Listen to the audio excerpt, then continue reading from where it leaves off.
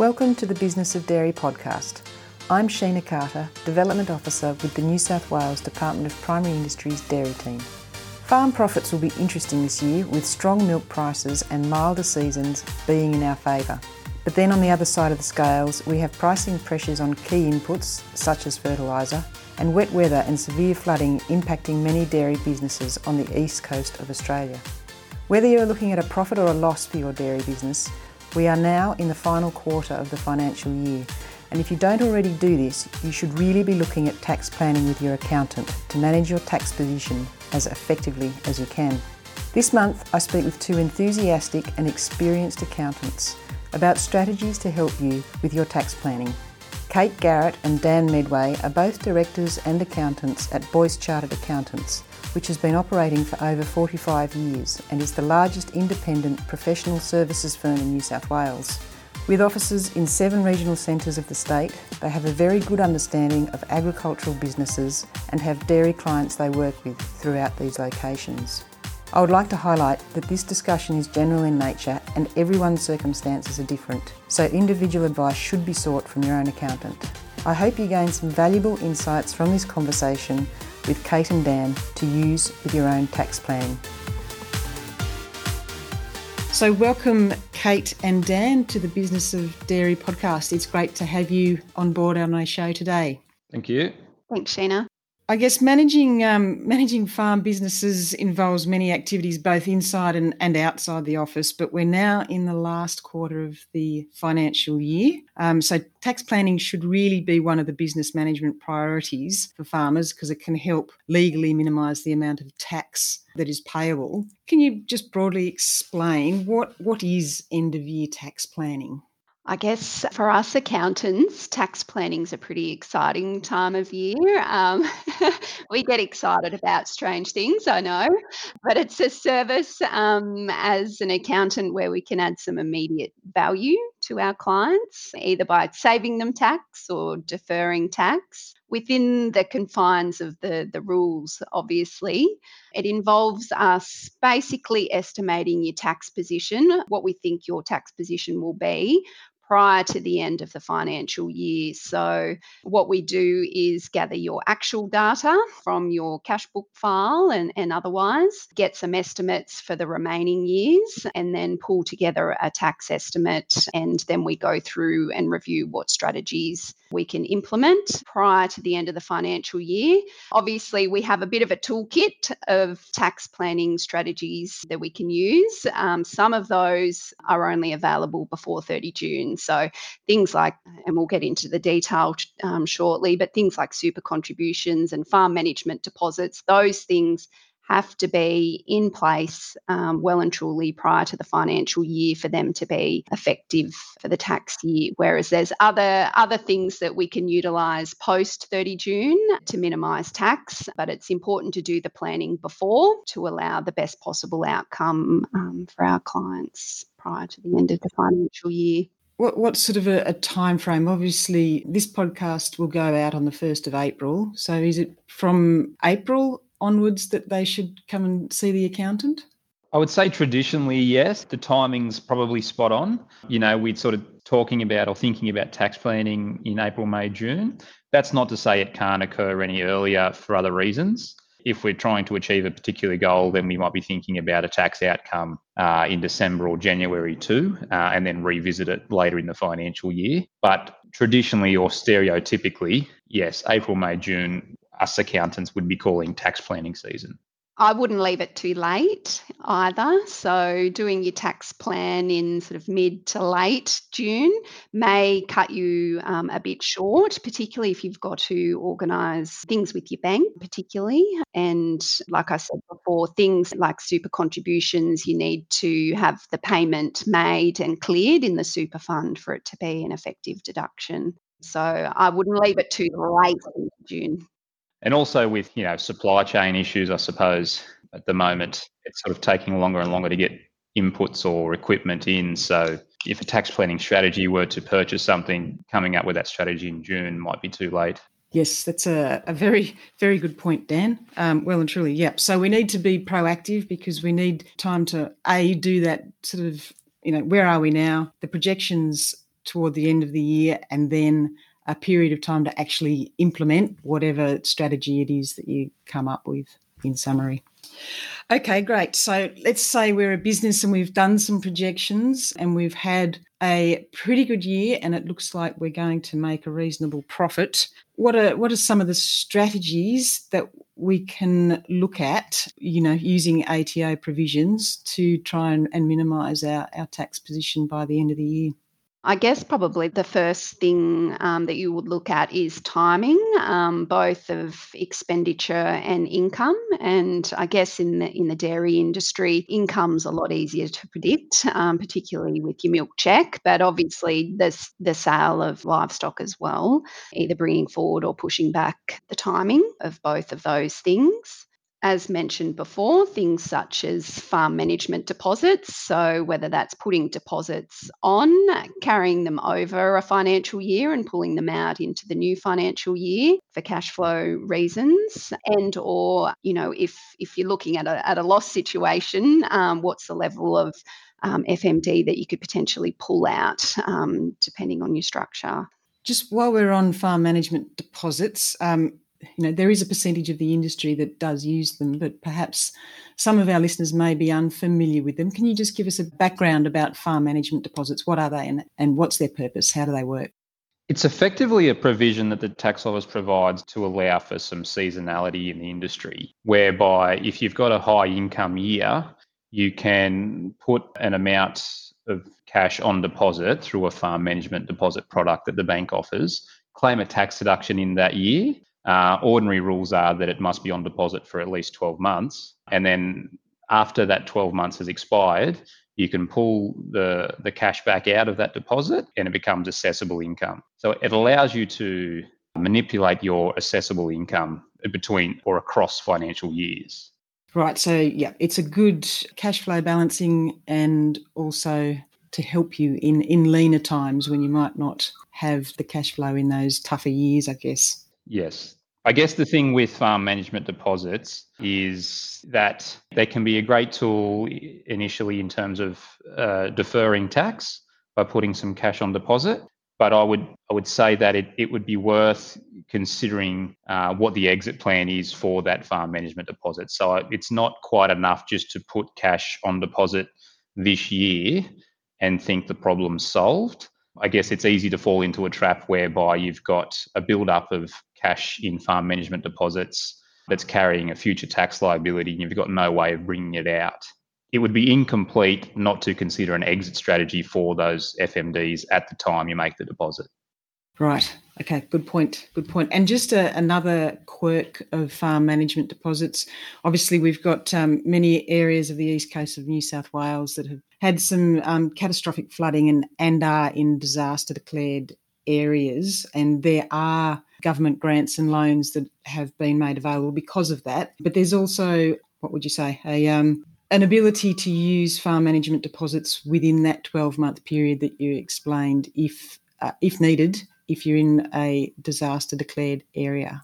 Can you just expand on that a little bit, please? So it would be worthwhile if you do or you are thinking about pulling the farm management deposit out within that 12-month period to talk through and dot the I's and cross the T's effectively with your accountant to make sure you fit the criteria to enable you to pull that deposit out. So it is effectively income in that financial year at the individual level. Talk through with your accountant to make sure you fit the criteria to pull that income out in that financial year, and that also will ensure that the deduction that you can claim for the farm management deposit in the prior period still is on the right footing with the ATO. Okay, great. Thanks, Kate. Now you mentioned income and sort of potentially deferring livestock sales within the dairy industry. Obviously, as you said, our milk income is a regular thing that occurs on a monthly basis and is fairly well known, but some of those livestock sales, you might want to bring them forward or push them back into the next financial year. Also, expenditure. What are some of the strategies we can use around expenditure to help with that tax position?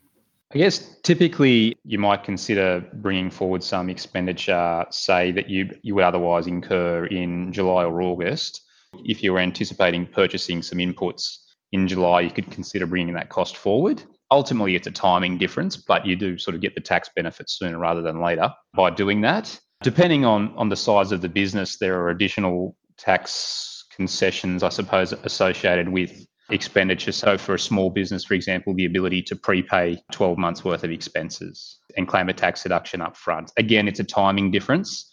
So you're getting the tax deduction this year, not next year. But it's another way, I suppose, of levelling out your assessable income. Okay, fantastic. Great. Now, what about things which are, I guess we start to get a bit more complicated, but we've got instant asset write-offs and accelerated depreciation. Can we explain those in layman terms? So the small business entity rules for depreciation have been around for quite some time, and what it's allowed taxpayers to do and businesses to do is to pool their depreciating business assets and claim an accelerated rate of depreciation. So that has been for the pool balance, we generally claim 30%, and for new assets, 15%. And it also encompasses the immediate asset, instant asset write-off rules. So there was thresholds for previous to now for how much you could spend on a depreciating asset and deduct that immediately. So sort of started off at $1,000, increased over time to 20, 25, 30. During the start of COVID, they increased that cap to 150,000. And then during the depths of COVID, they took the cap off, and any depreciating business asset can be deducted immediately under what they call temporary full expensing rules. Just to confuse us all again, they've come up with a different term, and that also encompasses the pool balance as well. So some people sort of miss that detail. So if you had a pool balance to start with, that pool balance is deducted fully in this 2022 financial year, or was it 2021? Yeah, 2021 when the rules kicked in. Yeah, in October 2020, they changed the rules. So for that 2021 financial year, if you were in that small business entity system already, you deduct your whole pool plus any new assets that you purchase. So they've recently announced that those temporary full expensing rules will run through until 30 June 2023. So they're in place for this financial year and then also next. Right. Well, that's good. For a lot of farm businesses, the full expensing and the ability to write off a small business depreciation pool has probably meant, a reduction in tax in the last year or so. What it also means, though, there'll be reduced depreciation deductions going forward. So a lot of farm businesses will be without a depreciation deduction this year, which could lead to a tax liability. Yep, sure. And I guess another point, which is not so much a tax point, but it's really a debt servicing point, is it's all very well to go and buy an expensive piece of machinery and deduct it, but we also need to factor in, if we're, purchasing that with finance, we need to be able to have the cash flow and the ability to service that loan as well. Absolutely. And I don't think, we would advocate spending $1 to save 30 cents in tax. It would more be about, can the item of plant, increase productivity or efficiencies? And is it the right business decision at the time? It might be a good decision on farm, but also, again, have a chat with your accountant to get the full position on that if you're looking at instant asset write-offs. I guess the next thing I was thinking we might talk about would be superannuation and concessional and non-concessional contributions, but in terms of those businesses that have employees, how does superannuation play into tax management strategies? With superannuation contributions, as I mentioned before, the payment needs to be made into a complying super fund, one for your employees and also for yourself, and that needs to happen and be cleared in the superannuation fund prior to 30 June for it to be an eligible tax deduction. So the limits on concessional contributions in this financial year, previously the limit was 25,000, but that has increased for the 2022 financial year to 27,500. So if you are thinking of making a super contribution and claiming a tax deduction for it. That is the limit for this year, and that needs to happen and be cleared in the super fund prior to 30 June. You also, post 30 June, need to complete what's called an intent to claim form, and that needs to be submitted to your super fund and acknowledgement received prior to lodging your tax return. Another thing to be aware of with concessional superannuation contributions, a relatively new rule, I suppose. So a few years ago, the rules were that if you didn't maximise your concessional contributions limit, you've lost the ability to use that difference. Whereas the rules now are that if you don't maximise your concessional contributions in a prior year, you can use that difference this year. To put that into an example, last year's limit was $25,000. If someone has only made a concessional contribution of 10, they have the ability this year to put in this year's limit, so $27,500, plus the $15,000 that they didn't use last year. As a qualifier to that, your total super balance has to be under 500,000. So it's a way of the government letting you catch up and sort of boost your super balance. So there are a few technicalities behind the scenes. Not everyone can do it. If you've got that balance under 500, then you can use that sort of look back rule. Yes, okay, that's good to know. And I guess, again, talk to your accountant or super fund about that strategy. The intent to claim form, where do people find that? Is that an ATO document or a super fund document? Most super funds, if you're using sort of an industry fund, you can download a copy of their form off their website. Otherwise, there is a standard ATO form on the ATO website that you can complete and send off to your super fund. Okay, fantastic.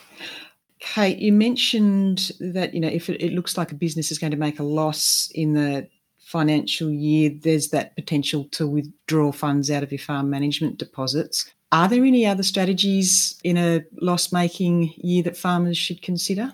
I guess most people think in a loss year that there's no planning that needs to occur. However, we tend to look at a low income year as an opportunity. As I said before, there's the ability to pull out your FMDs and if you're trading through certain structures, offset your FMD income with your losses. But it may also present opportunities to think bigger. So think about how your business is structured, or during those lower income years, think about changing your structure. Think about wider succession planning. Think about if you're going to sell a property or transfer property to the next generation. Think about all of those other things in that lower income year, because there's certain rules around, income limits for capital gains tax planning and things like that. Can you give me an example of what you mean by changing structure? I'm assuming we're talking changing from a partnership to a company or a trust or something. What would the example perhaps be? One example could be, Sheena, I guess as part of a wider family succession planning, if we wanted to move assets from one entity to another, in the event that a low income year meant that turnover was less than the relevant thresholds for capital gains tax small business concessions, so $2 million, a farm business might qualify for those concessions, whereas otherwise in an ordinary income year or a high income year, they wouldn't. It might just bring forward restructuring or bring forward succession planning to take advantage of concessions that a taxpayer otherwise wouldn't be eligible for. Okay, great. Thanks, Dan. Were there any other planning things in those loss years, or that pretty much covers it off?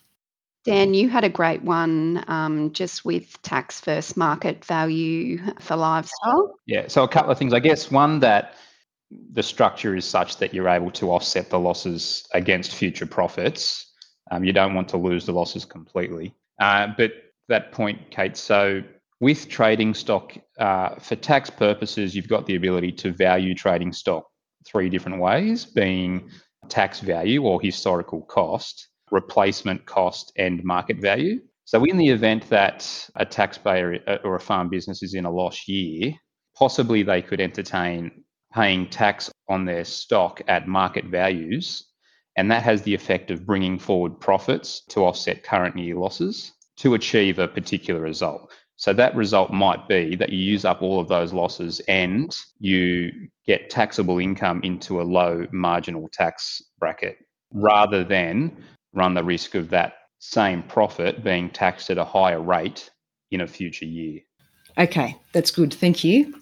Probably, Sheena, just before we move on, the only other thing that we haven't touched on that is relevant to all primary producers is averaging.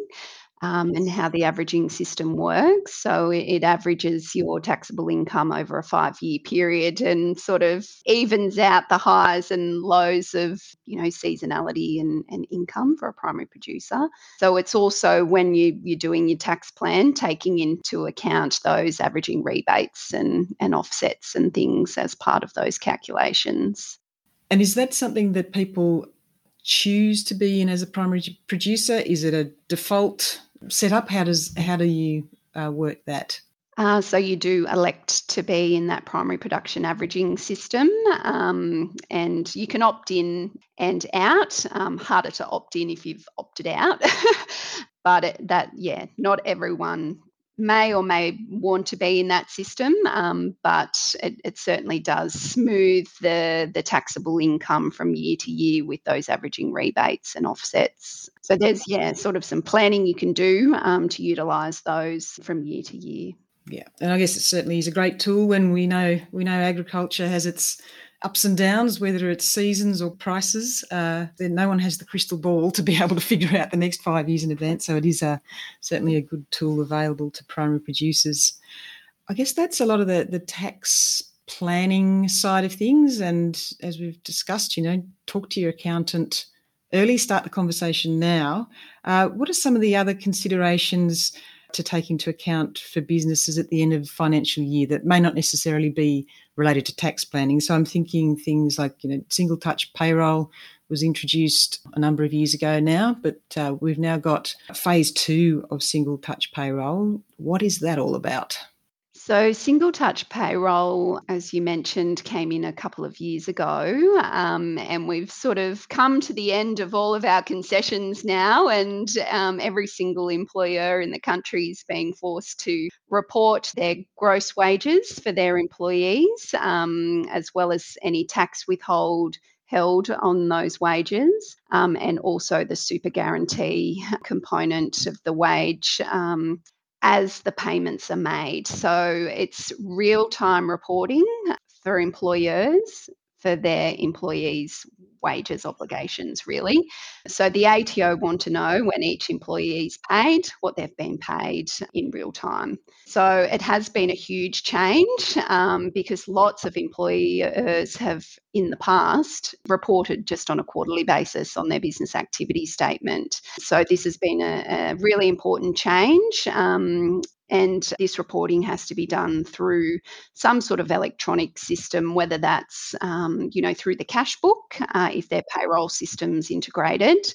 Otherwise, there's sort of standalone payroll systems that people can use through an online medium to report to the ATO. I guess that was phase 1 and was a huge change. From what I can see, stage 2 is really just tweaking around the edges. I think they're loosening up a few rules on, submitting TFN declarations and termination payments and separation payments for employees. So they've sort of just changing or relaxing some of the rules to make the obligation for employees slightly easier. So it's a good thing. That's good. And I guess what the ATO do with that data, I guess it enables them at end of year. So group certificates are pretty much a thing of the past, and employees can log in at any one time through their MyGov account and see what their year-to-date wages and tax and super is at any point in time. And it also reports that information through to other government departments such as Centrelink and Family Assistance Office and all of those things. Fantastic. So some hopefully reduction in red tape. It's still there, but it's happening in the background and they don't have to, think so consciously about it all. Yeah, so tax planning is a good time to get on top of that if you're not already. We're all checking in with our clients that they're complying with those single touch payroll rules. And then also on the super guarantee front, making sure that our clients are complying with those rules, because the ATO can see now when wages are paid, and then they can also data match to ensure that super guarantee payments are made by the 28th day following the end of the quarter. So it's really important that those couple of compliance things are high on your to-do list, or, being complied with, because the ATO are checking up on us these days, and it's a real focus. Yeah, nothing is hidden anymore, is it? No. Well, look, Dan and Kate, thank you. This has been a really good session. I found it very interesting. Hopefully our listeners do. And as excited accountants at this time of year, is there anything, a few final words or tips that you may have for dairy farmers, primary producers, I guess, in general, around their end of year tax planning in general? It would just be that you have a lot more options in front of you on this side of 30 June than the other side of 30 June, I would say. Yeah. The gate firmly shuts at 30 June. Yes. And I would use tax planning time as an opportunity, not just to look at this year, but look at future years, and also look at the whole picture, and use it as a bit of a planning meeting with your accountant about your business, about the future of your business, and your cash flow planning as well, in line with any strategies that you implement. Fantastic. Right. Well, thank you very much for joining us on this session. And who knows, we may have another exciting talk with you both as excited accountants in the future. Thank you. Thanks, Sheena. Thank you for listening to this month's The Business of Dairy podcast, produced by the New South Wales Department of Primary Industries Dairy Business Advisory Unit. This series is also brought to you with funding and support from the Hunter Local Land Services. If you would like to build your financial skills and understanding, or are interested in adopting the Australian Dairy Standard Chart of Accounts to better manage your farm financial information, please reach out to Dairy Australia or your regional development program, who deliver both face-to-face and online workshops to help support dairy farmer skills in this area. There is a link in the show notes to Dairy Australia's website, which explains the farm business management training options available to you, and also a link to the Dairy Standard Chart of Accounts. And please get in touch with your accountant today to start your tax planning process before it is too late. We'd love you to share this podcast with your networks, and feel free to send any feedback or suggestions for future episodes to thebusinessofdairy@gmail.com. You can also subscribe to our New South Wales DPI Dairy Facebook and DPI Livestock Twitter feed, and view or subscribe to our quarterly DPI Dairy newsletter using the links provided.